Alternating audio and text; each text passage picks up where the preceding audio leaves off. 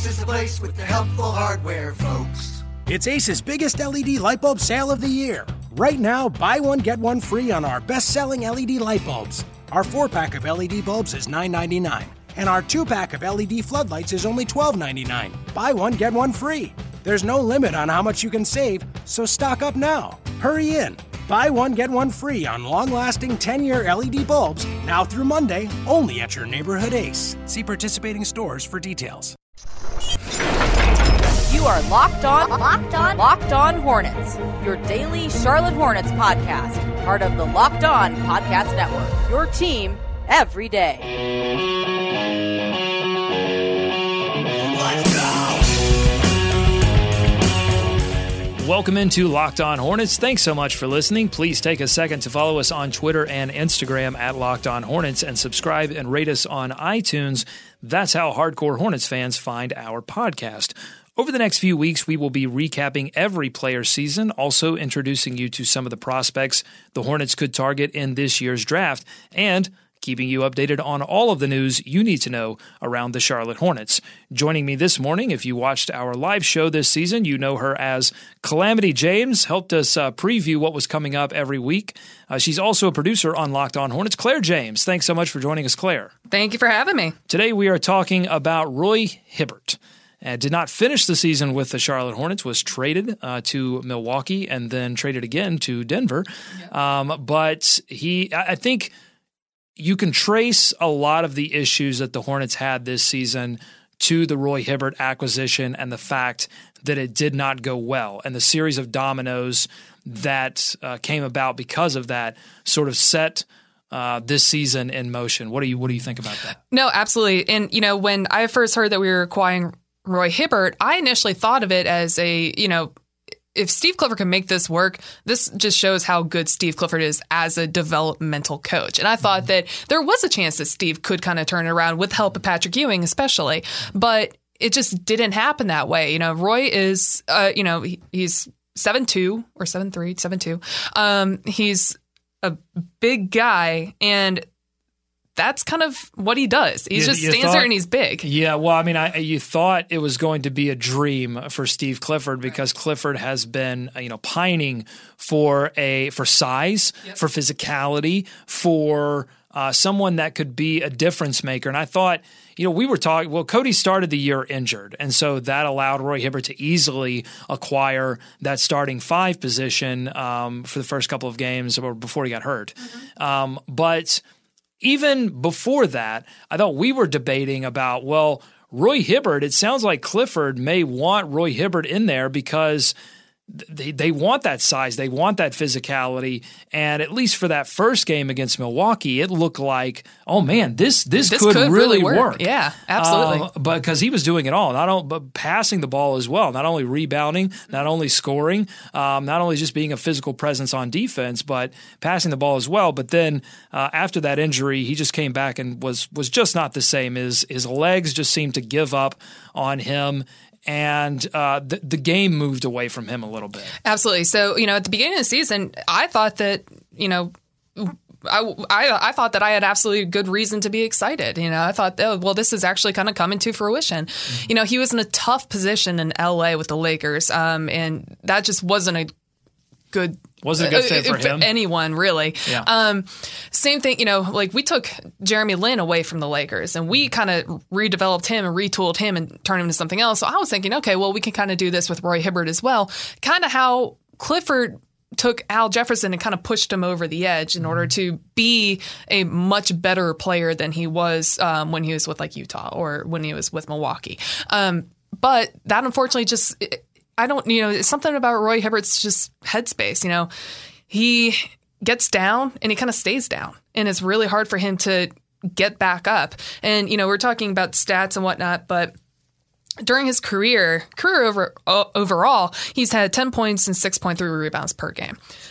When he was with Charlotte, that point total dropped in half to 5.2, and then 6.3 rebounds went down to 3.6. That's not good when you're being brought in for someone for defense and rebounding, and especially the defense, especially the blocks. Now, he did have some good blocks this season, but those usually happen when the guy was much smaller and just basically ran into him. And so I think that if he does want to continue his career in the NBA, and I really do think he has one foot out the door right now, but he's got to get more aggressive, and he's got to do something about just his headspace. Well, and I think that he became such a liability on the defensive end. Right. He could not guard anyone outside of the paint, and teams were able to expose that over and over again, and he wasn't able to – the one thing that the Hornets love to do is guard transition, and he couldn't even do that because he had such a difficult time getting back down to the end of the floor fast enough, and that was really the end of his tenure in Charlotte. So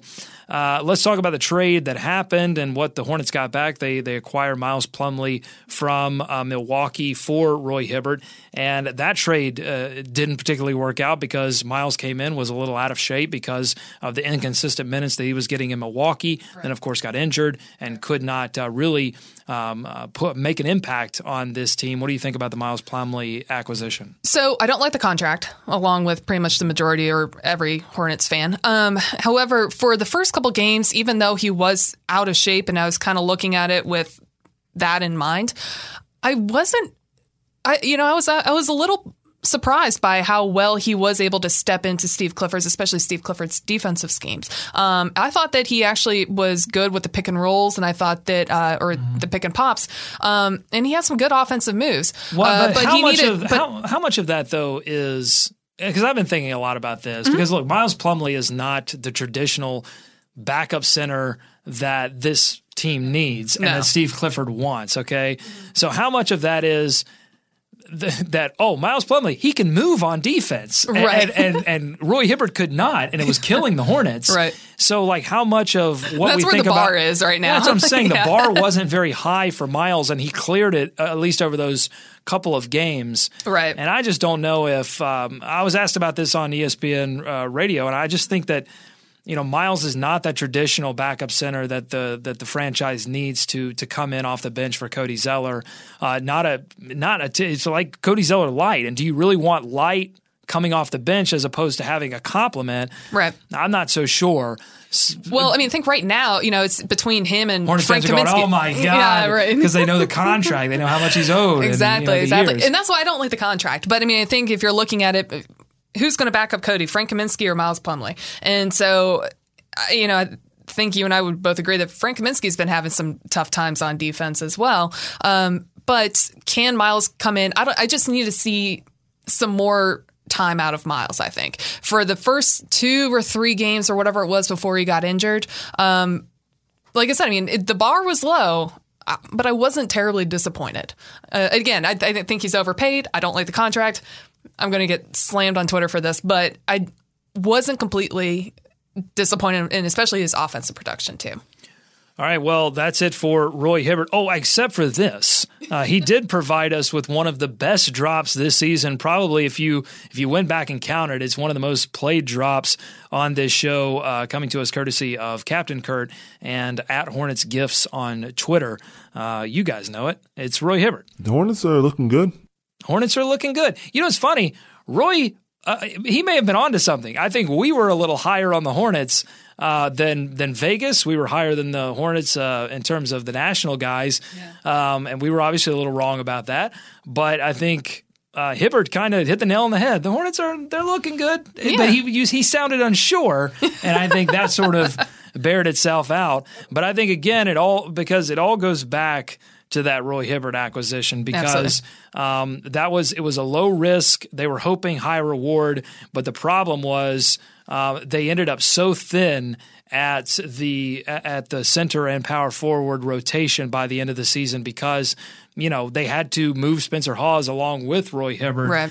And it made it very difficult for them at the end of the season to provide any kind of they put all of their physicality eggs into that Roy Hibbert basket. And when it didn't work pan out, right. This team became all skill, a team you could bully in the fourth quarter. And unfortunately, no, it showed because, I mean, there were plenty of games where we were ahead at halftime and all of a sudden we just lost in the fourth quarter. And I think that was partially because that's when the other team just got physical. They got desperate and we didn't match that physicality. Now, had Royce stayed, would he have helped with that? Probably not. But I mean, at the same time, I have to ask myself, though, had he not gotten injured, what kind of year would he have had? Because I really do think it all goes back to that injury. And like I said, I mean, Roy's just one of those guys, and it's unfortunate. And but it might have been a matter of time kind of thing. And so then you go back and say, wait a minute, should Rich Cho and company have put so much of such an important thing like the backup center position and what they thought was going to be the starting center position, plus introducing that physicality in such a highly skilled team. They hinged that on a guy that has, the game was moving away from him and has had some injuries in the past. Yeah. That was a tough call, and they'll look to address that again in this next offseason. Okay, that'll do it for Roy Hibbert. We are recapping the season of every Charlotte Hornet this season. Thank you so much, Claire, for joining us, and we'll love to have you back. Absolutely. Thanks for having me. Like what you hear? Consider sharing this podcast with other Charlotte Hornets fans. The easiest way? Our new website, LockedOnHornets.com. There you can download the podcast, listen to our latest episodes, and check out Locked On Hornets live on Tuesdays at 6 p.m.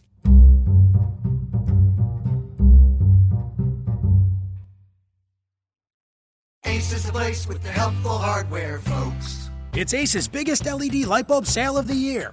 Right now, buy one, get one free on our best-selling LED light bulbs. Our 4-pack of LED bulbs is $9.99, and our 2-pack of LED floodlights is only $12.99. Buy one, get one free.